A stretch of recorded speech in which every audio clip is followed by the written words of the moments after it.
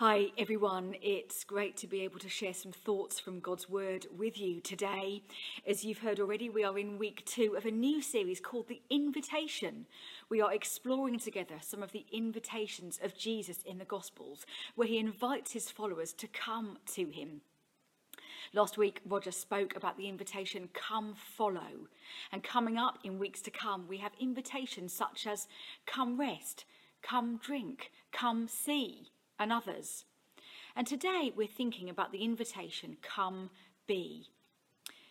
We've heard the passage read for us in Mark chapter 4, where Jesus calls the 12. If you've got your Bibles there open, have a look at that again with me. In Mark 3 verse 13, it says, Jesus went up on a mountainside and called to him those he wanted, and they came to him. He appointed 12 that they might be with him, and that he might send them out to preach and to have authority to drive out demons. Jesus called those he wanted that they might be with him, we're told. Jesus called his followers, he called to them to come to him and then to be with him. Come be. And today I just want to unpack a bit about what it means to come and be with Jesus first, before anything else. I've got 3 short thoughts that I want to share with us this morning as we think about this passage and about Jesus' invitation. And the first thought is this one. It's that any invitation depends on generosity. Any invitation depends on the generosity of the one who does the inviting. I don't know how you feel about parties and social gatherings. Some of us are introverts, some of us are extroverts, some of us love gatherings and some of us not so much. I know they're not everybody's cup of tea, but actually I love going to parties and get-togethers. One of the things that I found hard about this pandemic, amongst many hard things, has been the lack of social interaction and gathering socially with people.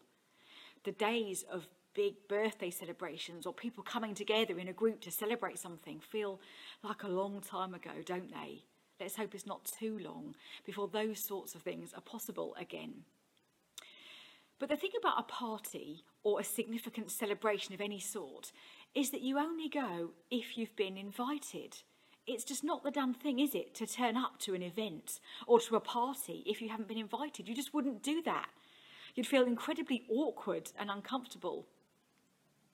It wasn't very long ago that I went to a good friend of mine. She's called Louise. I went to Louise's wedding, but I didn't get an invitation through for ages. I waited and I waited to receive this invitation, but it never came. And I felt a bit awkward about it. I didn't know what to do. I started to think, maybe I'm not invited after all. Maybe there were too many other guests. Maybe she's decided she can't fit me in. It felt a bit uncomfortable because of all of our friendship group seemed to have been invited. Now, fortunately, Louise rang me asking why I hadn't RSVP'd to her invitation, and I could tell her that I hadn't received the invite. What had happened was that she'd sent that to my old address, it was all sorted, I was invited, and I went, and it was a great occasion. You only get the chance to celebrate and take part if you receive the invitation in the first place. So before we start thinking about responding to the call to be with Jesus, I just want us to pause and remember, first of all, that we've been invited. We've been invited by the most generous one of all. I was reminded, as I was preparing for this, of the story that Jesus told of the parable of the great banquet in Luke 14. Jesus tells a story of this big celebration where many were invited. Luke 14 verse 16 says this. As Jesus tells the story, a certain man was preparing a great banquet and invited many guests. At the time of the banquet, he sent his servant to tell those who'd been invited, "Come, for everything is now ready." Now, if you know that story, you'll know that people started to make excuses. They say things like, "I've just bought a field and I've got to go and tend to it," and other excuses like that.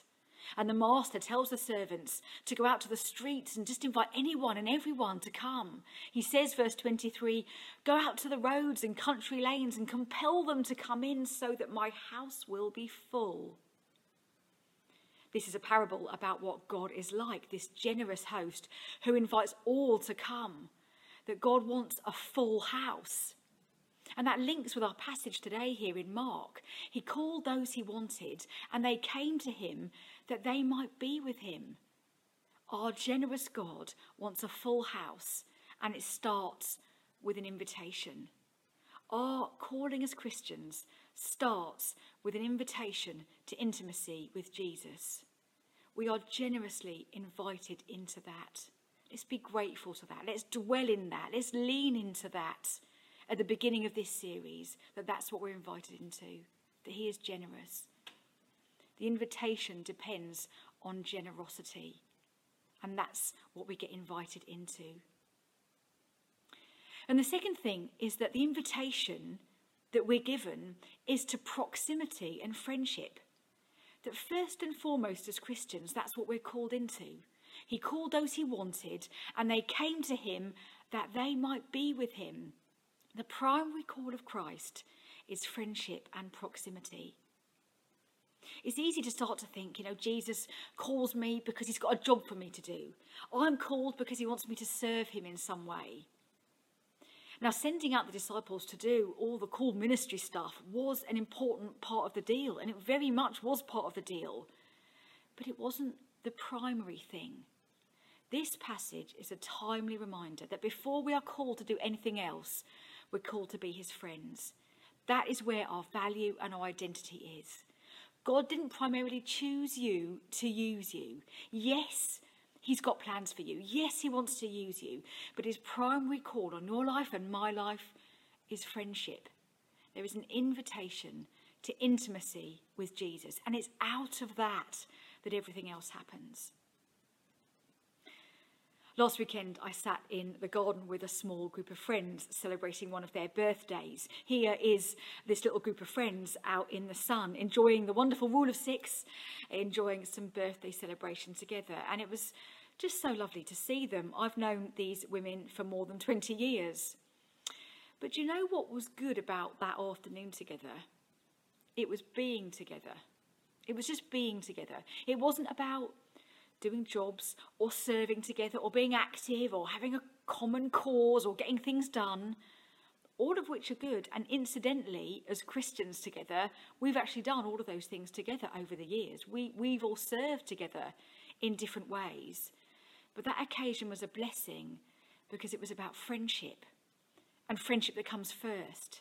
It's friendship that unites us, and everything else comes from that. So I could easily spend a couple of hours with these friends just being together, and that was enough to make it a wonderful afternoon. Let's not rush to the doing, that we forget that we're called to friendship with Jesus first. He wants your friendship and mine. He wants your intimacy, your love, your time, your commitment to being with him. The Greek word for appointed in verse 14 in our passage is an interesting one when it says that Jesus appointed the 12. It literally means to make. Christ made them, called them, named them. Some translations say he ordained 12. The word is used elsewhere when it means to appoint people to an office. Jesus set apart these disciples as his apostles, and he did that by calling them to be with him. Now, yes, God has got work for us to do. He wants us to do stuff as we serve him for the kingdom. But we start from friendship at his generous initiative. It's he who calls us and appoints us. He's the one who does the inviting. And this bunch were a motley crew for sure. When you look at the list of names in that passage there of who Jesus called, they're not the most educated men. They're not the nobles. They don't have an incredible track record. They were actually outsiders to the religious establishment of Jesus' day. 4 of them were uneducated fishermen. There's a political zealot in the mix there. There's a tax collector who'd sold out to the Romans and collected taxes for them. 12 motley crew, 12 ordinary people whose paths would actually never normally cross. And God said, I choose you. I want my house to be full. You're invited. Come and be with me. This COVID season has highlighted how important it is to cultivate our friendship with Jesus. We have been separated for so long from some of the things that so many of us find crucial to our faith. Being together in a church building, singing together, worshipping together, sharing communion, being in home groups in people's homes. I pray that we're back to doing some of those things very soon. But in the meantime, if ever there was a time to lean into our friendship with Jesus, it's now. to remember that our primary calling is not to do, but to be, that we have proximity and friendship with him, and we're to feed that and enjoy that, because it's from that everything else overflows, that we're not to neglect that. So invitation depends on generosity. We're invited to proximity and friendship. And the final thought is something of a paradox, because it's that the invitation requires intention and action. Being called to be sounds like you kind of sit back and just let it happen to you. I'm just going to be.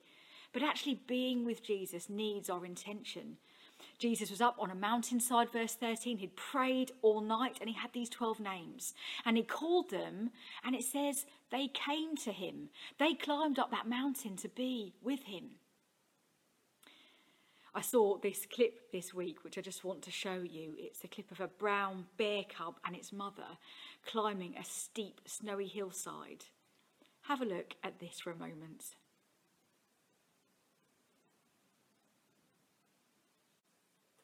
He made it. I was willing him on. He wanted to be with his mother, and so he had to keep persevering to climb up that mountainside to be with her. A great example of determination and focus taken by some drone footage. This passage we are looking at today reminds us that God is generous in his invitation, that he calls us to be with him in friendship. But you still have to intentionally climb up that mountain to be by his side. The 12 followers needed to respond and decide. You can't slide into friendship with Jesus, and you have to make ongoing choices to stay in that posture of being with him. Friendships take time and energy, don't they, to maintain, and it's worth it when we invest in them. Let's lean into our friendship with the one who calls us to be with him in any number of ways that might be useful to us.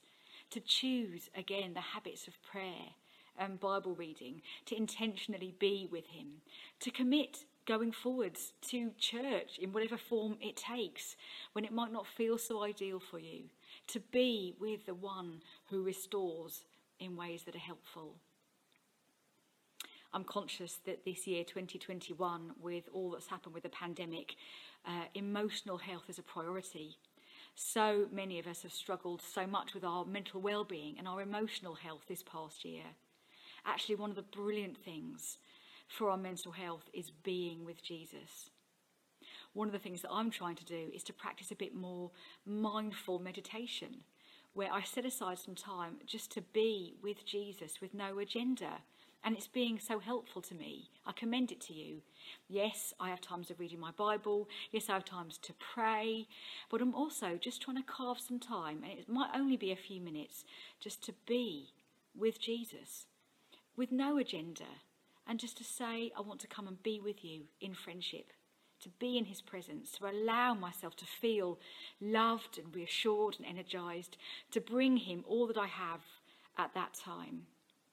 A kind of mindful approach, a meditative approach to being with Jesus for the benefit of my mental health as I seek to be in friendship with Jesus and as I try to serve him.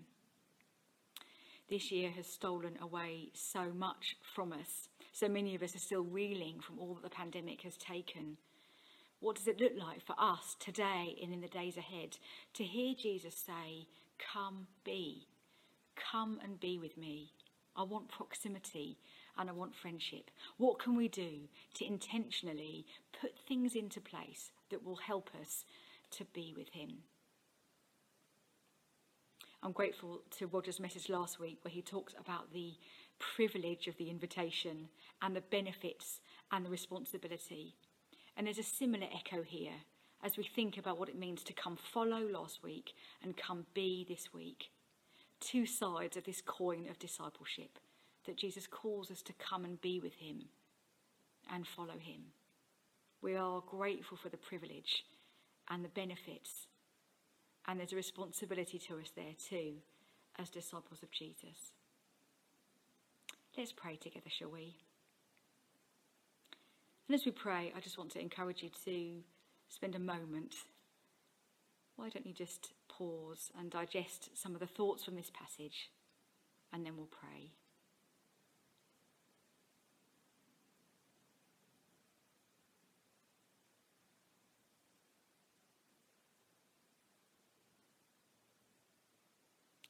What does it mean for you today that Jesus calls you out of his generosity to proximity and friendship? What is he saying to you?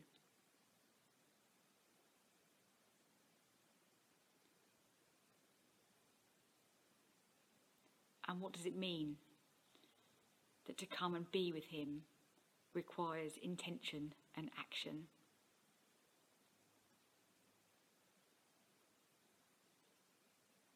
Lord Jesus, we thank you for the glorious invitation in the gospel. We want to come to you today. Thank you that we can know friendship. Would you fill us with your spirit, help us to lean into our friendship with you, to find our identity in being with you first, before we then take that responsibility to go and serve you in our world. Give us what we need today, we pray, and speak to us. In Jesus' name, amen. Amen.